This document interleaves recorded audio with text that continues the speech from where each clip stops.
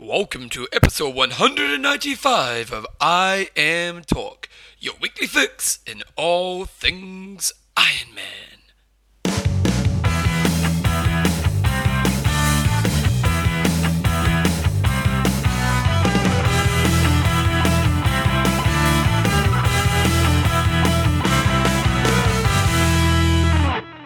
Right guys, so welcome along to episode 195 of I Am Talk with Coach John Newsom and Bevan James Oz. How you going, mate? I'm very good, thanks. John's actually in his house today. I'm in Auckland and I'm up here doing some work, so we're doing a Skype kind of show today. But you'll hear lots of sounds and it sounds like John's in a bit of a war zone. And I am.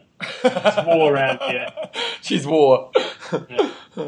Kitty's running all over the place, and might hear Thomas banging on the door in a moment, but yeah, it's all good. Can you see me? I've just put myself on the video. I haven't got the video going. Oh, Yes, I have now. Would you like me to get my video going too? Yeah, because then I can look at you and feel connected.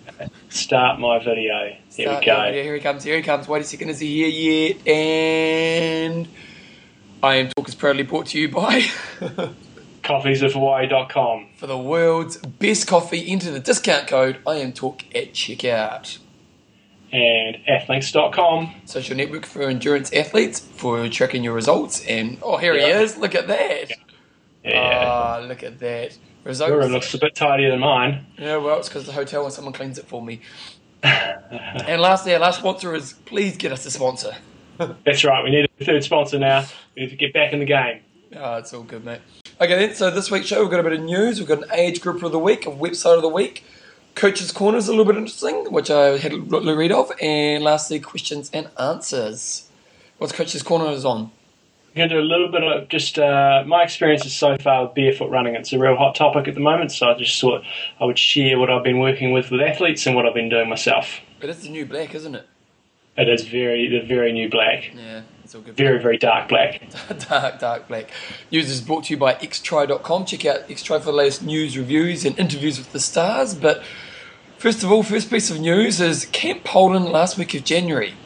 I actually put a typo in there. I just realised that it's actually the last week of June. So I'm not. It hasn't been and gone. Because I was thinking it's like last week. Yeah, no, it hasn't happened. I'm here in Christchurch, but if anybody's keen to do a sort of epic style camp, it's probably not quite the same as epic, but it's pretty full on. If you want to come over to Poland, had Rob Palmer over there this year checking it out. Just make sure you bring your passports so you don't get busted at passport at control going into Belarus. But it's good camp. Nice to stay in one location for a week and do some pretty long training. Ability wise, if you're anywhere sort of under about probably 11 and a half hours, should be fine. We're going to have support vehicles, so if people are a little bit slower, they'll be okay. We probably have two groups rolling, but there'll be space for, I think there'll be about 9 of us in total if everybody comes. If we get a few extra people coming along, there's about 4 Polish guys, me, and we've got sort of space for 4 or 5 others. So if you're keen, it's going to be last week of June. Just pop me an email and I can fill you in with details. And it's pretty good training. You've been doing this for a few years now, haven't you? Oh yeah, it's good. I mean, you're going from one central spot.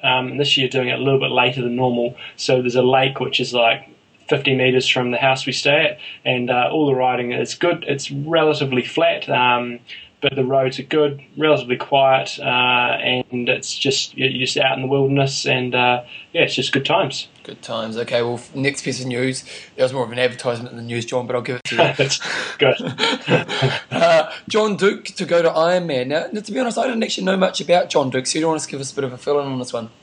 Well, he was the man that really brought Triathlete magazine to where it's at these days. It's most of us would argue it's the best English-speaking magazine about. It has some really good articles in it. It's got a lot of advertising in it now, but basically he brought it from being a loss-making venture to being a very, very profitable magazine, and obviously now it's been taken over by the competitor group. Did he get the boot? I was having a quick look on Slow Twitch, and it looks as though they kind of pushed him out, did they? Or maybe I'm reading into it too much.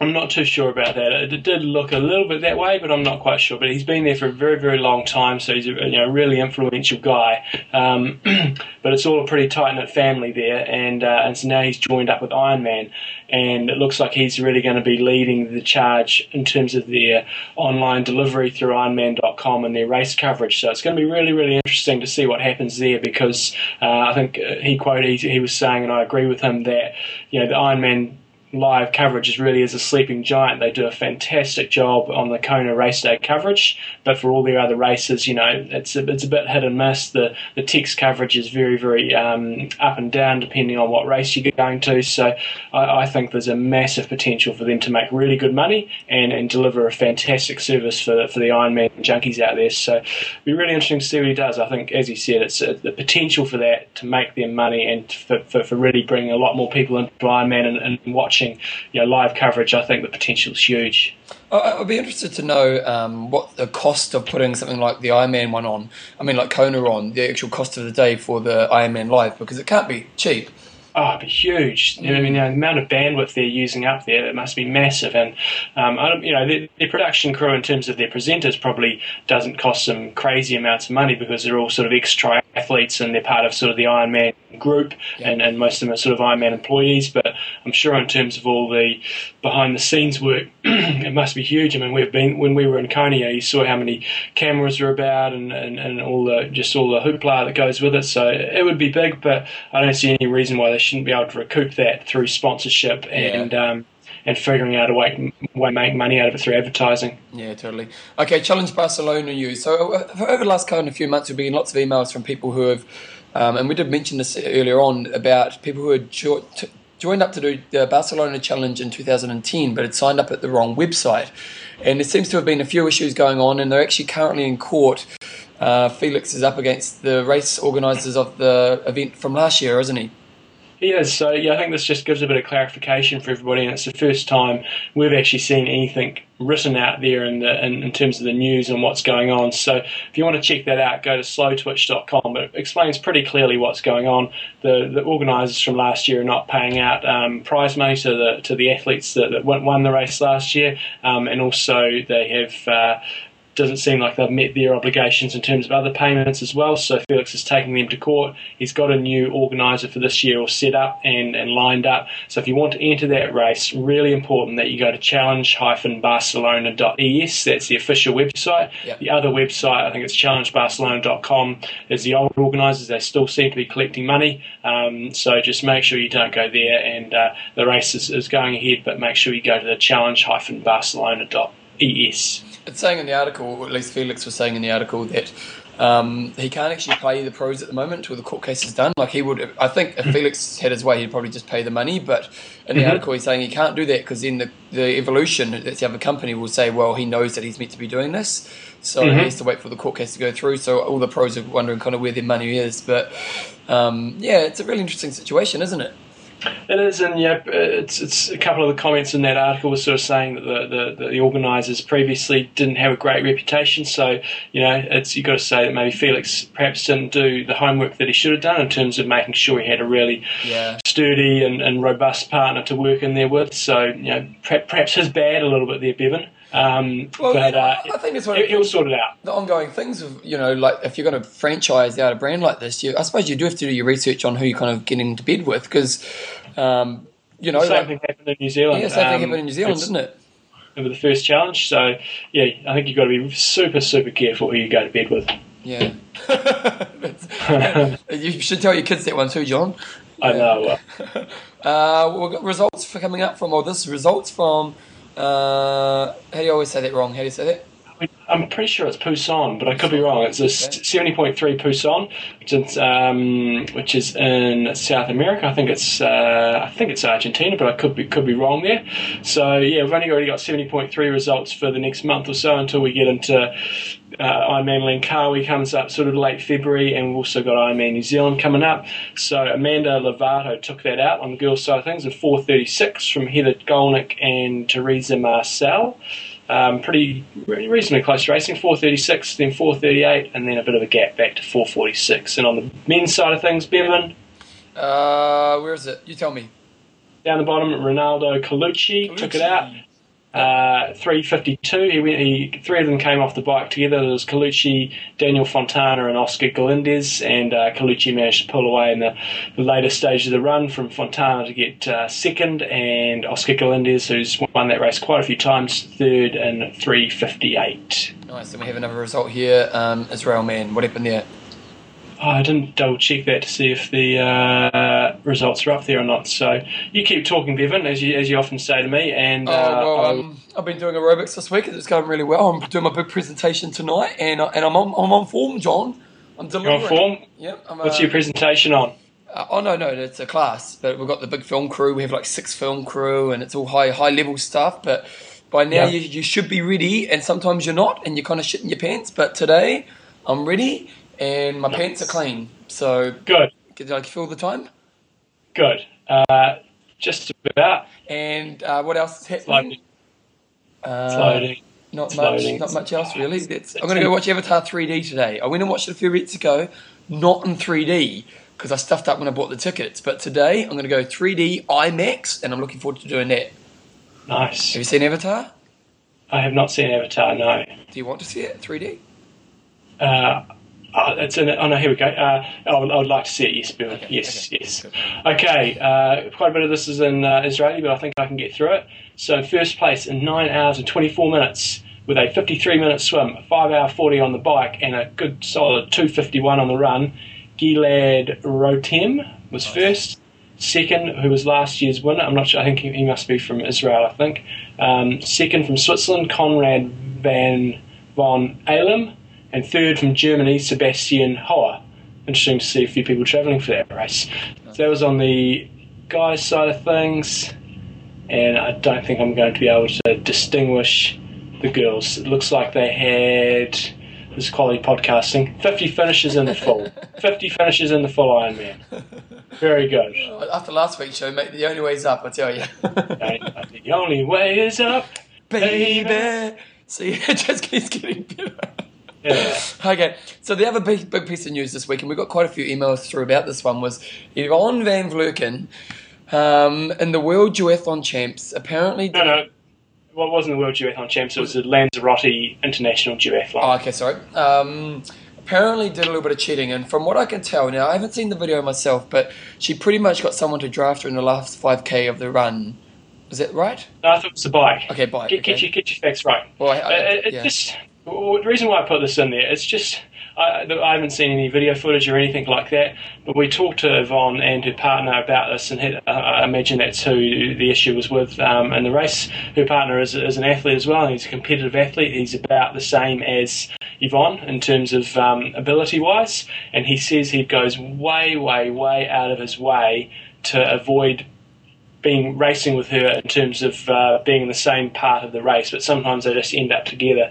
And the reason why I wanted to bring this story up is I just find it horrific, the comments people put on blogs anonymously and just can't stand up and use their proper name. If they want to slag somebody off, they just go under some alias. And she just got ripped into, people saying she's an effing disgrace to her country and all what have you. And I guarantee none of those people were probably even there. They probably didn't even see what was going on. And my experience with her and her defence was in Rote, and I rode with her for about 100 kilometres, and she rode completely clean. The opportunity to draft was always there. We were riding with about 3 or 4 of us, and she was consistently on the front, and if she got overtaken, she would always make sure she stays out of the draft zone. But the reality is, in crowded races and stuff, you are sometimes going to be in the draft zone. If you happen to go past a crowd, and if somebody's just passed you, or you go through an aid station, you may well be in the draft zone. And I would imagine that's what happened. It would have been reasonably close, but the reality is, at the elite end of racing, for the clueless people out there that often criticise others, is you're going to be riding in bunches, and you're going to be very, very close to the draft zone infringement. You take the rules to the limit. You don't draft, but you take them to the limit, and I imagine that's what she was doing, and people just got stuck into it. So it was disgraceful, Bevan. Well, it is true. Like I don't know if she cheated or not, because I haven't actually seen the footage myself, but maybe she did. So if she did this, it's poor racing, and and it's disappointing for the person who got second because apparently it did come down to a run at the end. But I kind of, like in life, I try to teach my daughter be the better person. In situations where people do things wrong, don't become ugly, and it is people are just ugly. It was just disgraceful. It was horrible. And you just read it and you're thinking, what makes people care enough to turn themselves into this? It was just you just read it and you just thought to yourself, wow, that's really disappointing. And like if Yvonne had cheated, the way to go on the website is to say, wow, Yvonne, I really respect you as an athlete, and I feel you've let yourself down, and I'm really disappointed in you. It's kind of what you do as a parent, isn't it? You don't yell at your kid. You go to your kid, you go to Tyler, look, Tyler, I'm really disappointed in this behaviour, and that's kind of the attitude you want to have. You don't yell at them and call them idiots and swear at them and. And I kind of just wondered about the people's character who are actually writing on the website.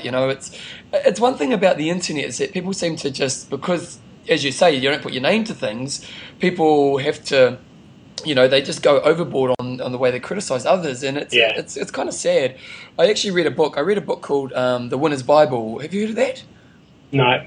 Oh, it's quite a popular book at the moment called The Winner's Bible, and it's this guy who is an advisor to Formula One, and he's kind of reckons he's got this formula that makes people mentally strong, and the book's got some really good stuff, but the guy in it does kind of come across as though he's got a pretty big ego. And so I went on Amazon and wrote a review, but I put my name on it, and I wrote that I kind of had the issues with the book, but I put my name on it to say, I've got issues, here are the issues, these are the things to be aware of, and here's my name. And I think when you put your name to things, there's a lot more credibility to it. But exactly, guys, be the better person. Don't be an idiot. Yeah, that's true. Yeah. So anyway, right, Bevan, let's get off our high horses. Well, we're so perfect, John. So exactly, we're just we'll never do anything wrong. Oh, that's right. Oh, praise the Lord. Anyway, hot topic for the week, John. What was it? Predictions for 2010.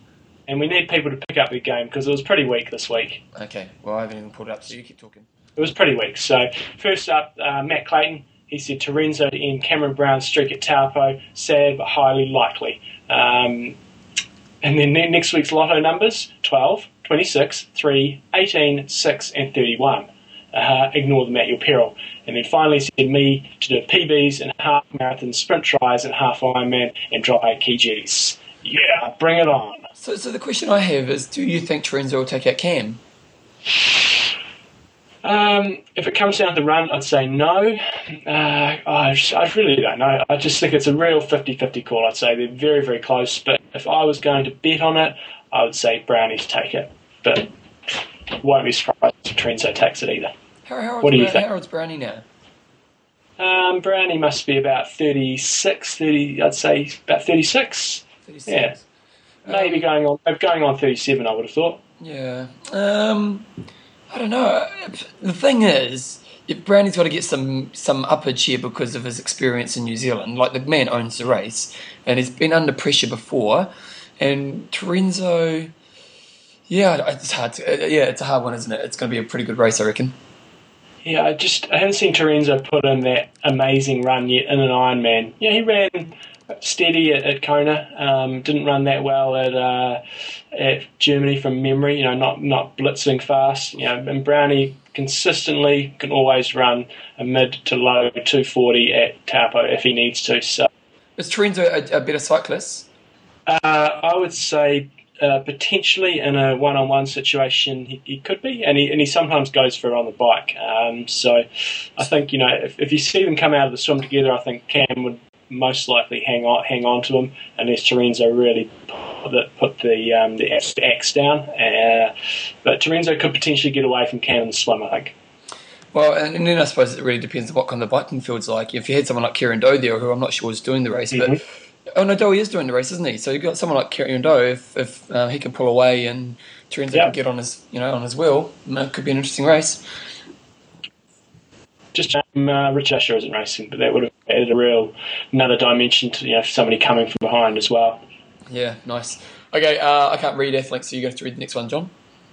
Scott Connolly, after a 4th place and a half, Bevan to pick up the training and work towards Ironman New Zealand and finish in the top 3. Yeah. Heard it here first. Yeah. Yeah, that's not going to happen. Yeah, I had a good day, but not that good. Yeah, that's right. Next one, Craig Brighthouse. Had a bit of communication there with Craig. I've emailed try-buys for you, and you're going to get your stuff sorted out, so don't worry about that. Secondly, Richard Usher to go top 5 in Dubai and top 10 in Hawaii. Top 5 in Dubai, who knows, kind of depends on who's racing, but I think he's going to struggle with not riding with the group because he's a weak swimmer, and the guys that will be going there will be really strong swimmers. Top 10 in Kona. Oh, no, we're just thinking, if anything, it seems like a bit of a silly race for him, because it's a biker's race, a swim biker's race, and you kind of think that if he's going to choose to do a race, he wants to do one where he can use his running to his advantage. That's true, but he does have some Dubai connections in terms of some of the other races that he's done over there, and I remember him saying to me, I think it might have been last year's Coast to Coast, that for his honeymoon, Elena and his wife, he's got I think she's from Finland, his Finnish wife and him went over there and got put up in that incredible hotel over there. It's like a 7-star hotel. Just because they'd gone over and done some race and met one of the sheikhs, and he said, I just come over, and they got to stay there for a week. And really? So he's got some connections over there. So that might be part of the reason for doing that.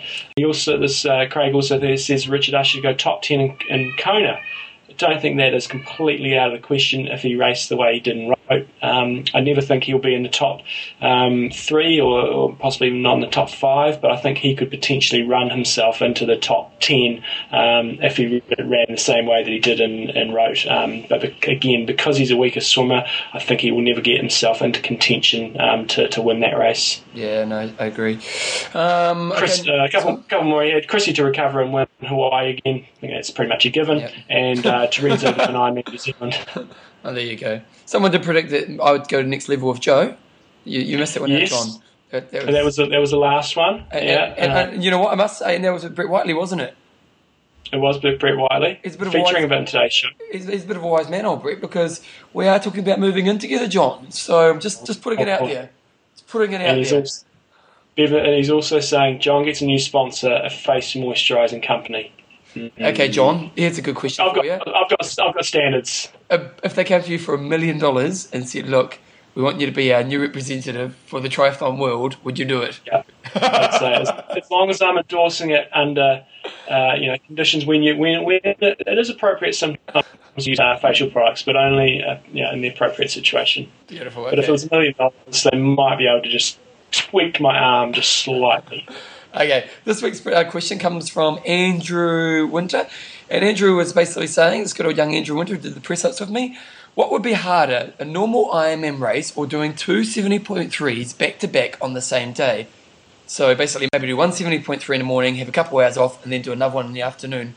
How would the second swim go? I'm just going to rephrase. I'd say basically doing it back-to-back. So you're doing... Oh, no, it does say back-to-back, doesn't it? Yeah. And so there's no... We can have a bit of a break after the first run, but which would be harder and which would be faster? That would be really interesting. It would be interesting, wouldn't it? It's amazing no one's done it. Surely someone has. I imagine they have. I think it'd be really cool, but let's save our comments until next week. Okay, John, you've got to put that on the website, remember? Yes, I will. That's your job. Okay. 1, 2, 3... Age Grouper of the Week. Grouper of the Week. Bit of reverb there was good. So, I'll tell you one thing we did last week, Bevan, for the first time ever, and I will take the rap for this. We had an Age Grouper of the Week who has already been Age Grouper of the Week. Oh, that's your fault. That is my fault. So last week's Age Grouper was Andrew Black, who was the first placed age group athlete at Challenge Wanaka, and he had previously been Age Grouper of the Week. So he must be pretty good. He must have a good coach who advises him on training matters. So, AKA John Newsom. That's right.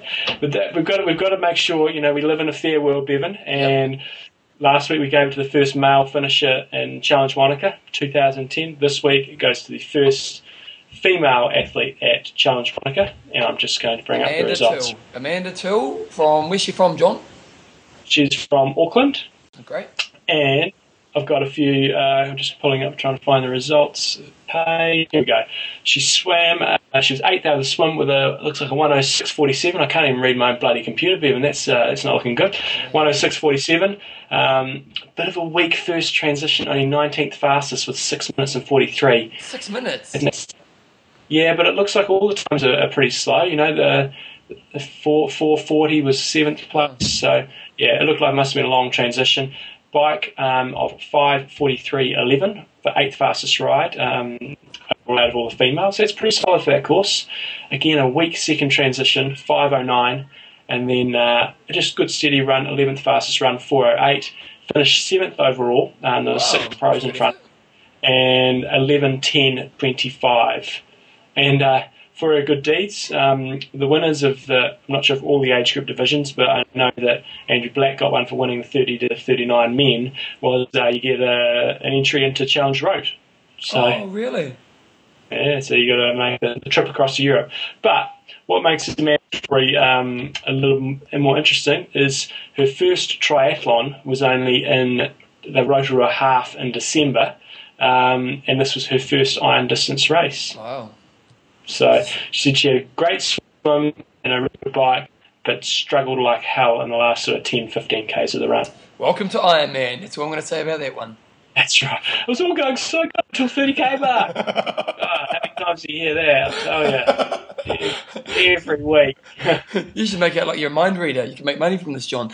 The thing I think one thing they did in the half is that if you won your age group in the half, you got a free entry to the full Challenge Wanaka next year, which is quite a cool thing. Yeah. And the other thing about Amanda is she works for a fantastic company in Avanti. Oh, okay, great.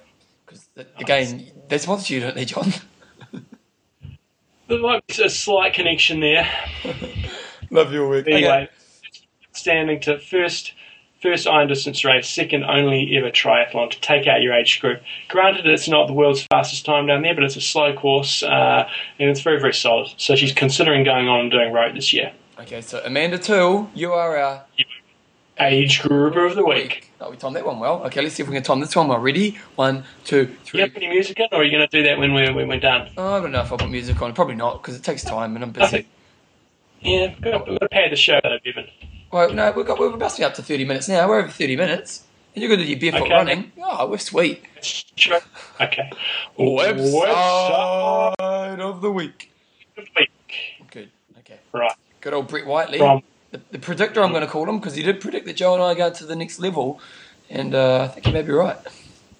That's right. So Brett was very, very pleased that we were offering extra points for athletes on Epic Camp and for doing their blogging. So he was on there regularly reading the blogs, and we had a lot of guys blogging daily on Epic Camp, and it certainly brought a lot more traffic to the site and got people involved. But one of the themes of today's show is going to be about barefoot running, and if you're interested in finding out a bit more about the science of this, can you hear Thomas running up and down upstairs? The war zone's happening again. Yeah. The war zone is happening. When we came back from Epic Camp, we had a number of little orange cones, like you have at races, and whenever I go to a race or if I'm organising a race, Thomas usually comes along and helps my dad pick up cones and stuff. So Thomas upstairs now has laid out cones, and he basically runs up and down our house having running races, and I have to help him with the running races. So nice. That's a noise you can hear in the background. It's Thomas training for the probably about 2020 games, Olympic Games, wherever they're going to be. Nice. But anyway, back to Brett. He's referenced an article here that we'll put a link to up on the site. It's barefoot.running.fas.harvard.edu/HTML. And it basically is a bit of a scientific article explaining in pretty plain English what is going on with barefoot running and the difference between heel striking, forefoot striking, midfoot striking, and it goes through. It's got quite a few little video clips, got quite a few pictures of, say, Kenyan athletes running barefoot, and it just gives you a good background. And it's not over. It's a relatively straightforward and easy to read article. So if you're keen to find out a bit more about the science behind barefoot running, this one comes from a reputable place in Harvard University. I started reading it before the show, and it did look pretty interesting. I will go back and read the whole thing. It's interesting to see, because I thought the problem would be the concrete surface, and they were saying that even on the harder surfaces, it's still better for you. Well, we'll go into that in a moment, but yeah, I think it's about it's a good 7-8 pages long, but quite a few pictures and stuff in it. And some of the stuff you can skim over in terms of it has readings in terms of how much spring you get from your feet and how much load you're putting down barefoot running versus running in shoes and heel striking, etc. So check it out. Nice. Thanks, Brett, for contributing to the show. Love your work, Brett. Okay, Coach's Corner. John, do the intro. Coach's Corner. So the thing I suppose is that it seems to be getting a lot of PR at the moment, this whole barefoot running, like it's in the mainstream media, everyone's talking about how running shoes are, such a bad thing for you, and we need to be careful, don't we? It's just don't want to get rid of your shoes and go out barefoot running, do you? Got to be extremely careful with this. I think I might have said this before, but I talked to a very, very well-known New Zealand coach who has run at the Olympics for marathoning and coached Olympic athletes as well. And he was saying some of his experience with it when he's tried it with a few athletes, high-level athletes, is they got injured very, very quickly. And so it is something you need to be extremely careful with, and you need to build in very, very slowly. To some extent, it is the right thing for everybody, but it's for some people, it's going to take a long time to build into it. It may be that you are not able to run barefoot ever, but you may just be able to transition your daily life to wearing or to not wearing shoes as much as possible. That may have some benefits for you. So this really what I'm going to go through here is not so much the science behind it.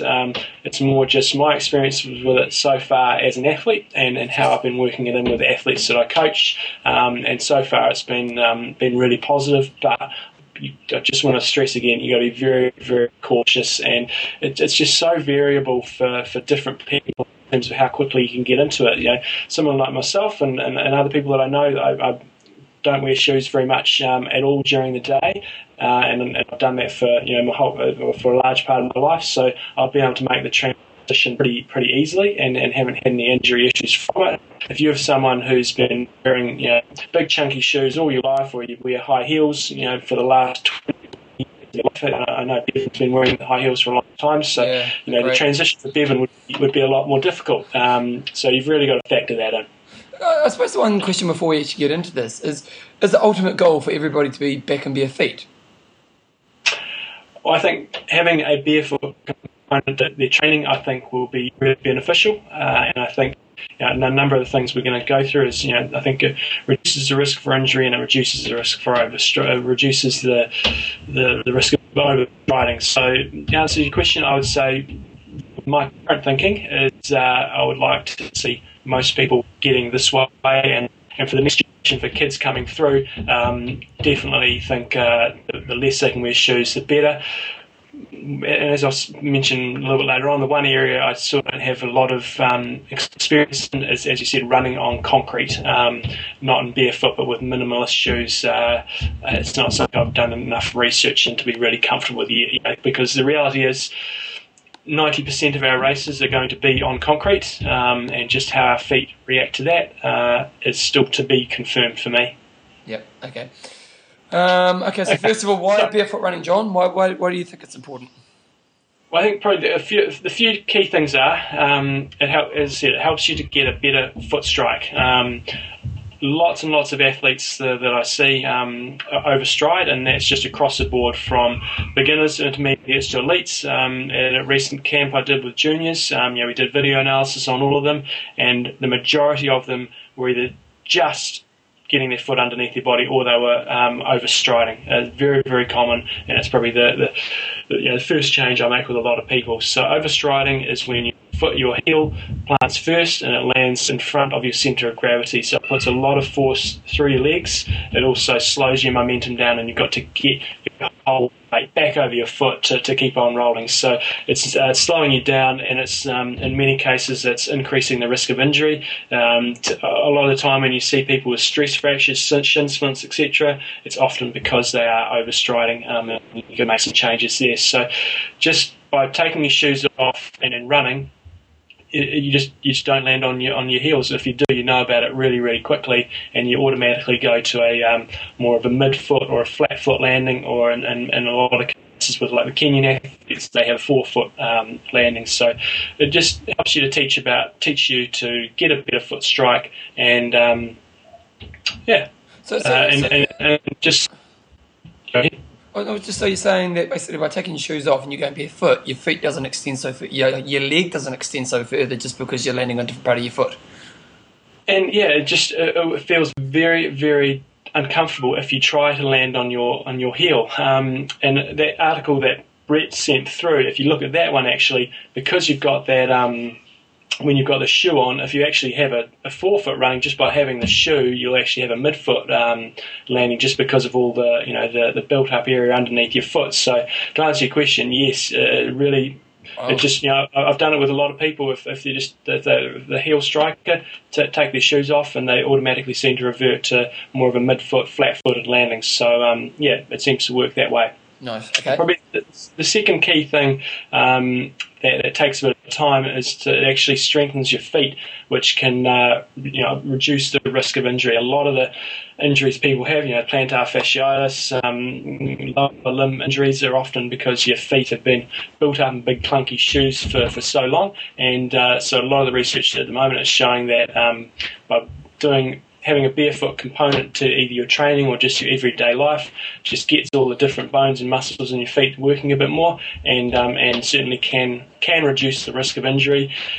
But as we've mentioned, it can be a bit of a catch-22 process, because by going into barefoot, you do initially reduce the increase of injury, the incidence of injury quite significantly in that adaptation period.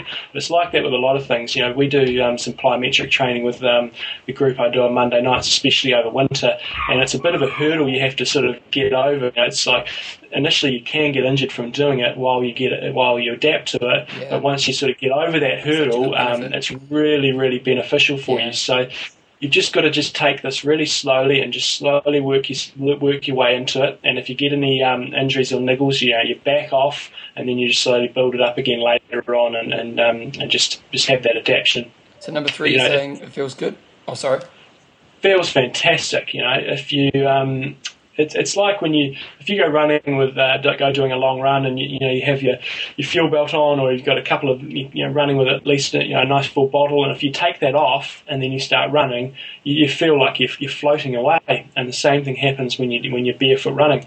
I typically try at the end of workouts as part of the warm down, because when you put your shoes back on to maybe do the main component of your running or running home on road and stuff, you feel really clunky, and that's just because of the weight factor there. Yep. So it feels fantastic, but it does feel crappy when you put your shoes back on. So getting that feeling and that understanding of how you're supposed to run and just being a bit lighter is a big part of training. And I think that's a problem a lot of people often have, is they get so wound up and carried away with the training prescription of what intensity they're doing every single session at. They often forget about the technique and actually getting a feeling of what they're supposed to be doing. So I think this is it's a really good help in that. And finally, it's just a nice way to vary your training a bit as well. Where training sometimes can become a little bit boring, and this is just another one of the tools that you can use just to keep a little bit of variation in the training. A bit like when you're at the pool, you've got your pool buoy, your paddles, your fins, your kickboard. You can do dive starts, you can do open water swimming. This is just another way where you can slightly vary the training. Okay, so you've got here stages. How long do you spend in each stage varies considerable, so don't rush it. So what are you saying I'm talking about here? So, as I mentioned, there's no hard and fast rule about, some people can go out and run, 10, 20 minutes barefoot first day of this and not have any problems. Other people, they're going to just get really sore feet, sore calves, just by walking around without any shoes on. So this is, be conservative in what you're doing. And the first really stage, the first stage is just not to wear any shoes or as minimalist shoes as you can as often as possible. So when you're at home, no shoes. When you're inside, when you're outside as much as possible, no shoes. And in your work situation, where possible, trying to get the most minimalist shoes that you can so your feet can really start working. And things like if you're able to wear things like Nike Frees at work or any sort of sandals that have got a lot of movement, basically you're just trying to get the maximum movement through your foot at all stages. So for most people, I would just as a ballpark figure, I'd say do this for at least a month before you even consider going out and doing any barefoot running. And as I've said, for a lot of people, it may be that you wear no shoes on for like a year before you even start any barefoot running. If you're especially injury prone and you've had a lot of issues with pronation, always having to have your shoes built up, etc., then you may be at this stage for a very, very long time. Cool. Stage 2 is, and this is what I do with the majority of the athletes that I work with, is to simply, as part of your warm down, start out by doing 5 minutes easy running, and probably build that up to sort of towards 10 minutes just as part of your warm down a couple of times a week after maybe your harder workouts. Like last night I was have a Monday night running group, and we did a bit of intervals, and then we just did, I think, either 2 or 3 laps of the track, so 800 or 1,200 metres, just running on the grass as part of the warm down. And it feels good. And, so that's how I would suggest you start out the running side of things, is to put it in your warm down. Nice. And then another thing to work towards is just slowly working your way out of chunky running shoes. So if you're in a certain brand of shoes, ideally that would be Mizuno shoes, you would work from being in what you're in now to slowly start moving through the models, so you're into a slightly less chunky shoe, bit by bit, and working towards being in a fairly lightweight shoe. And then finally, in terms of building it up, what I'm currently building towards is doing 3 runs per week of 20 minutes barefoot running, and that's the way I'm sort of slowly building it up. I haven't sort of got beyond that stage myself, and I haven't got beyond that stage with any of the athletes that I work with. But so far so good. Pretty much everybody is enjoying it and feeling good about it, and seem to be a little less injury prone. Well, so when you're doing it, you're doing these 3 times 20, are you keeping intensity in, or is it just pretty much a light plod? At this stage, it's pretty easy running, and that's some of the unanswered stuff for me at this stage. Is I haven't gone beyond that sort of 20-minute mark, so I haven't got a lot of personal experience on how I react to that and how my body reacts in terms of going out and doing a long run in 5 fingers or barefoot. I haven't got the experience in that area yet, and I think that would take a long time to build your feet up to be able to go out and do an hour and a half, 2 hour run with minimalist shoes on. I think would take quite a lot of work, and by that I'm talking a couple of years, I would have thought. So I haven't got the experience in that area. The other area where I haven't really done a lot of work yet is to actually do interval work in bare feet. Yeah. So I don't see any issues with that, but for me at this stage, while I'm building up with the athletes, it really has just been either the warming up or just going out for an easy 20-minute run or warming down. And that's the areas that I think is the safest way to start with. So ultimately for you, do you see yourself in a couple of years from now actually racing, maybe with your 5 fingers or something on?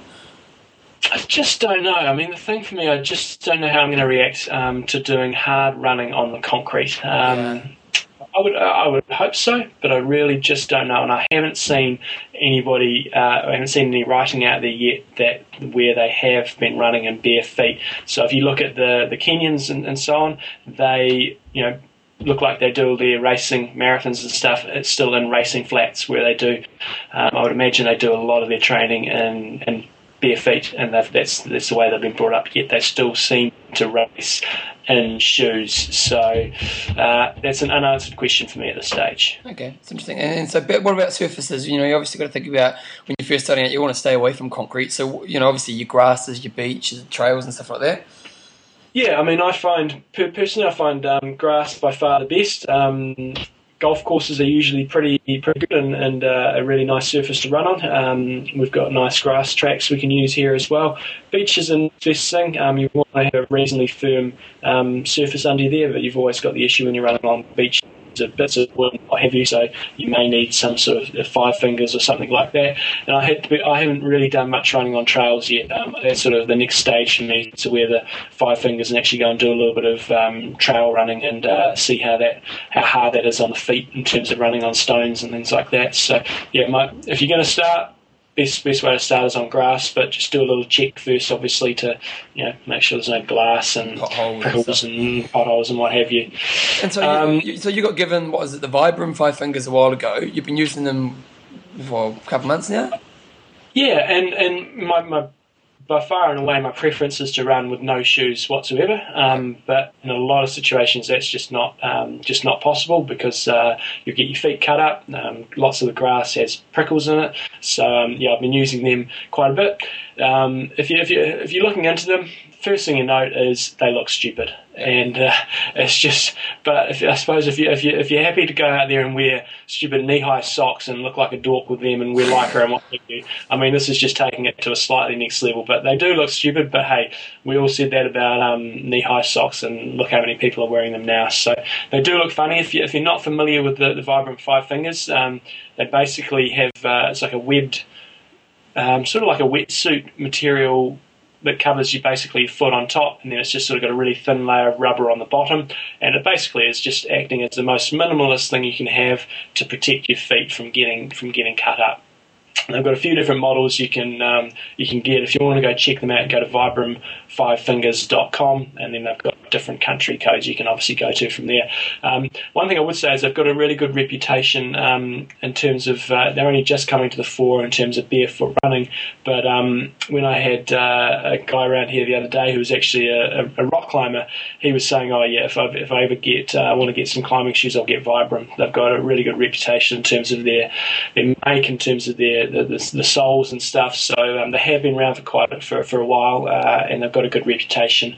The main thing is they feel really funny when you first start using them, and they still do for me as well, because you have material between each toe, because they want your foot to feel as normal as it possibly does. So it's not like a normal shoe which just goes all the way around your toes. It actually goes in between each toe, a bit, like a webbed glove, and that feels really funny because it spaces your toes out, and it's a bit unnerving when you first put them on, and they are reasonably difficult to get on because you've got to get your toes all lined up and then push them in. So it does it's not something you can just chuck on. It does take 1 or 2 minutes to get on. So she ain't going to be a good transition shoe. No, that would not be a very good transition shoe. I've only run short distances in them in concrete, like run 2 parks, and they seem good for that, but I haven't done any extended running on concrete in them. But, as far as I'm concerned, best option is to try to go barefoot where you can, but if you can't go barefoot, these things are the next best thing, and they do feel fairly natural. The only thing is that sort of spreading of your toes a little bit that feels a bit strange, but there's no way around that. So thank you very much to Peter McLeod for sorting that out for me. If you go to vibram5fingers.com, you can get your ones of those picked up anywhere in the world just about, I think. And one thing I would say is they don't look cool, and they shouldn't be worn out when you're going out for a night out with the Epic Camp crew. Did you do that? No, but somebody on the camp did, and it looked pretty silly. Did look silly. Okay, John's special request appearance.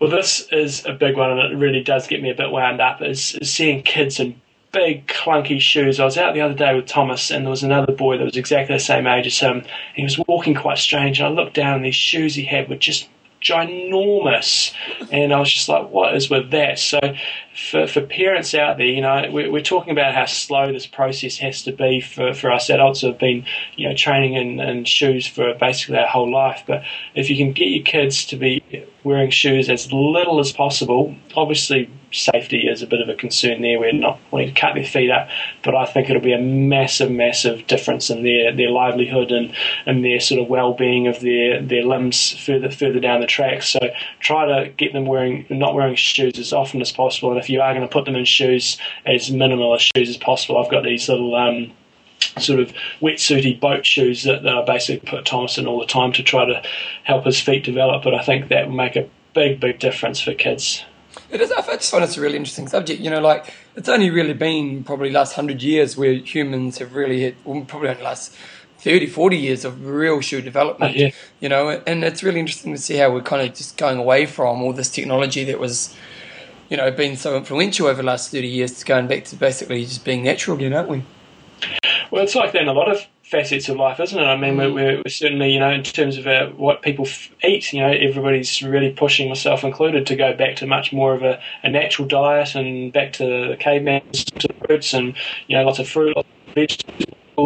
trying to reduce the amount of processed in our lives, reducing saturated fats, and I think this is just another step as well. And we're encouraging people to ride their bikes more and not use cars, and it's just the way society seems to be going. But we had it right all the way, John, and we stuffed it up.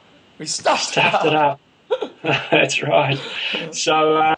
There's lots. If you want to do more research on the stuff, guys, just get on the web. There's hundreds of pages of Google stuff on it, and lots of good stuff out there. Sorry, it's definitely the hot topic at the moment.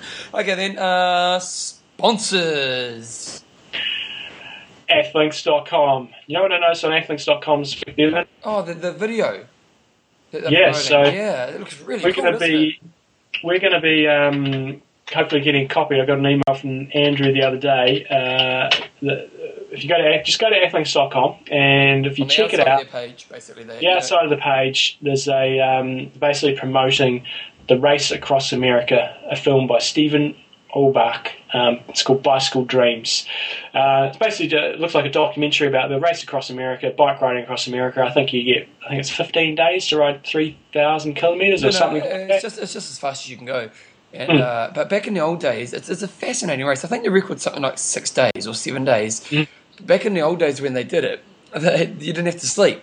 And so basically guys would just go as long as they could. But people ended up getting killed because they basically ride into cars. So nowadays they do have to have a sleep. And I'm not sure exactly what the period of time is for the sleepers. But so I don't know if the record will ever really be broken because the guy who broke it obviously didn't sleep. But it's phenomenal the speeds they do, and you can do it in a team or you can do it as an individual. So the team's times, the average speed is really impressive. But even the individual times, like if you Google it, the speeds are just phenomenal. Like they'll sit on close to 30 k's an hour all the way across country, and it's that's impressive. That's mountain passes and everything. Yeah. And so it's just an amazing race. So if you go onto athlinks.com, if you look up the top right corner of the page, you can watch the trailer or you can buy the DVD. The trailer is pretty full on. It's pretty dramatic. It does look like a good watch, and we'll wait to pass judgment on it. Hopefully when we get a copy of it. But it certainly would be a good another. We often talk about presents with coffees of Hawaii. This would be a good present for somebody if you're struggling a little bit and if they're really into their endurance sports. So. Check out athlinks.com around the outside there, Bicycle Dreams. As always, on Athlinks, make sure you get on there, update all your results. One thing I would say is a mistake that some people make is when they're searching for results. If you got along the top there, you've got results, members, clubs, events, and expo. If you're looking for your actual a race result, actually click on events and then enter in the race name. If you just click on the results page that says type your name here to find your race results, I think sometimes people think they put in the name of the event there and they click it and it doesn't come up for some reason. So if you're looking for a particular race, you click on events and then you enter the race name. Like if we do Challenge Wanaka, enter, and it will come up. And it'll have all the different Challenge Wanaka 2010, 2009, and 2008. So, always click on the events button if you're looking for a particular race. So, I'm on the site where you've been talking about that. So, men's solo, in 1986, one guy, now, I don't know exactly distance, it's something like about 3,500 k's, isn't it? Or maybe even something like that. So, one guy did it in 8 days. Nice. 8 days and 3 hours, basically, is the fastest time ever. The fastest speed is 15.4 miles. So what would that be, about 25, 26? 15.3 miles times 1.6, 24.5 k's. So that's all the way across the country in 8 days. The fastest rookie did it in 8:14. Fastest 59-year-old, 50 to 59, is 10 days. 60 plus, 11 days. Nice. Just crazy riding, eh? Yeah, it is crazy. Because Gordo did it, didn't he? He rode across America, but he took about 6 weeks. Yeah, they did not go the most direct route, and they were swimming and biking all the way as well. Yeah, it's a pretty wicked achievement. It's one of those kind of really epic things. So should get that video out. I can't wait to see it. I think it'd be a pretty awesome watch. That's true. Very good. Athlinks.com. Okay, our next sponsor is Coffees of Hawaii. Let's put up their website. Let's go there, Bevan. Let's go there. Okay, we're going there. Coffees of Hawaii. Of The world's best coffee because it comes from Hawaii and it comes from our good friend Albert. That's honestly why it's the best coffee in the world. One thing that they have got recently, if you're in the States, is they've got free FedEx 2-day shipping. So if you actually order it, you get free 2-day shipping when you spend over $100 or more, and you still get your 10% discount code. So, you know, after the 10%. So if you spend $100 or more after a 10% discount has been applied. Yeah, so then you get free 2-day shipping. So if you're getting low on your coffee and you want your coffee quick, order a big bunch of it and you'll be sweet as, bro. Or team up with a couple of people. If you normally only maybe get $30-$40 worth of coffee, team up with a couple of your mates, each put in maybe $30 each, get it shipped free, then divvy it up. And one thing that Albert actually has put together is that they've put together a coffee maker collage.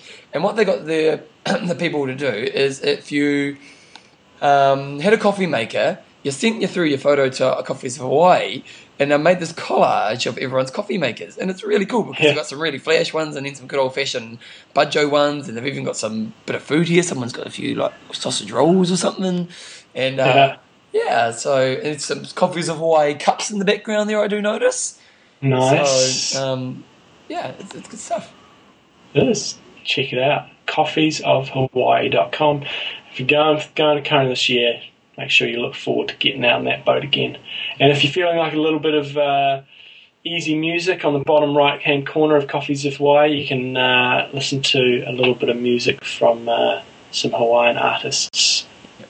And they give 1% back to the planet, and we like companies that do that. Yeah. And Porno had some when we were in Monaco, and again, it's just gold. It's gold, John. It's gold. Gold. It's gold. It's gold. I did it too. Okay. So, John, what are you up to for the rest of the week? Oh, just if you do know someone who wants to sponsor the show, we've obviously lost one of our sponsors, which is sad, but at the same time, it's an opportunity for someone else. We're pretty cheap, so if you want exposure in the triathlon world, just email us and we'll get onto you and let you know what we're doing and stuff like that. Cool.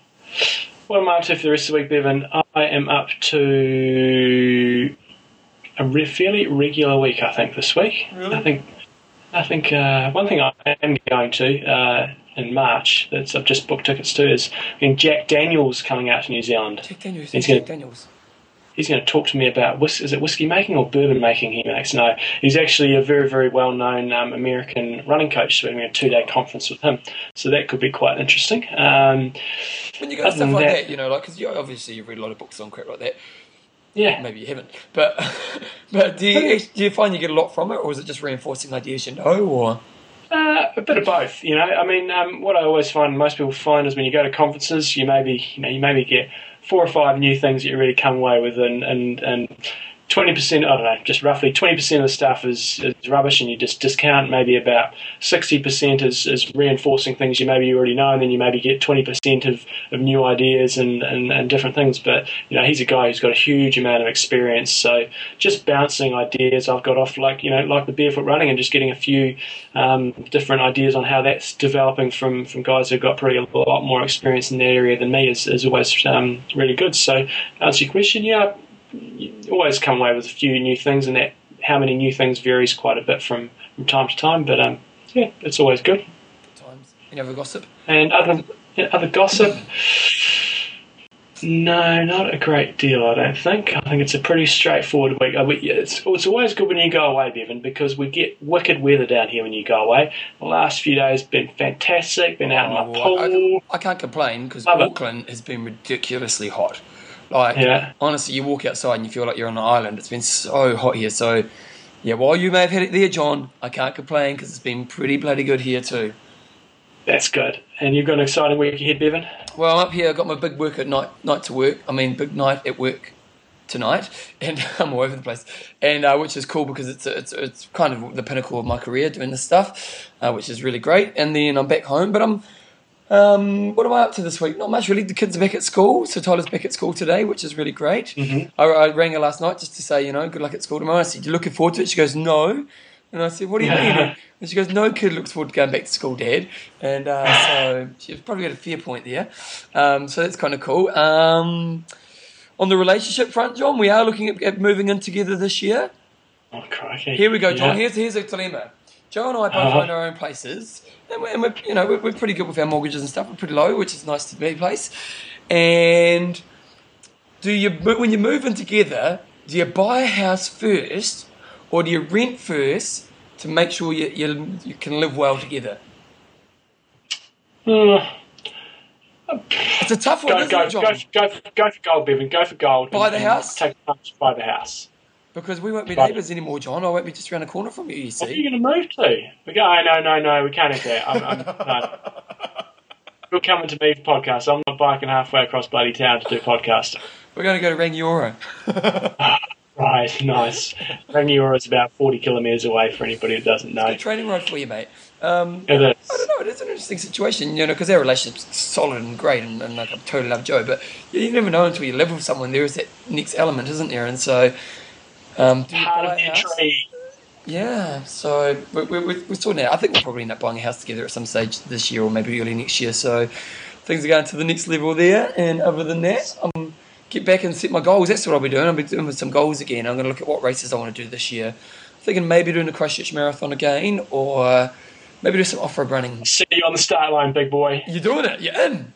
I'm starting to commit to it. I'm not fully committed, but I'm probably pretty close to committing to it. Oh, well, maybe I will be there. A bit of a challenge. You came me and wrote, I'll have to try and beat you at the marathon. It's pretty even. It's pretty even Stevens, I think, in terms of the running side of things. So neither of us can have any excuses. No, it'll be good times. But other than that, it's pretty much my week, mate. So let's wrap it up. And next week, we're hopefully getting an interview. Looks like we're probably going to be having Dirk Bochel on the show next week. So it'll be an interview next week. Looking forward to that. Good times. I'm Russ. I'm Mendo. Train hard. Train smart. Kia Ka. Beautiful. Love your work.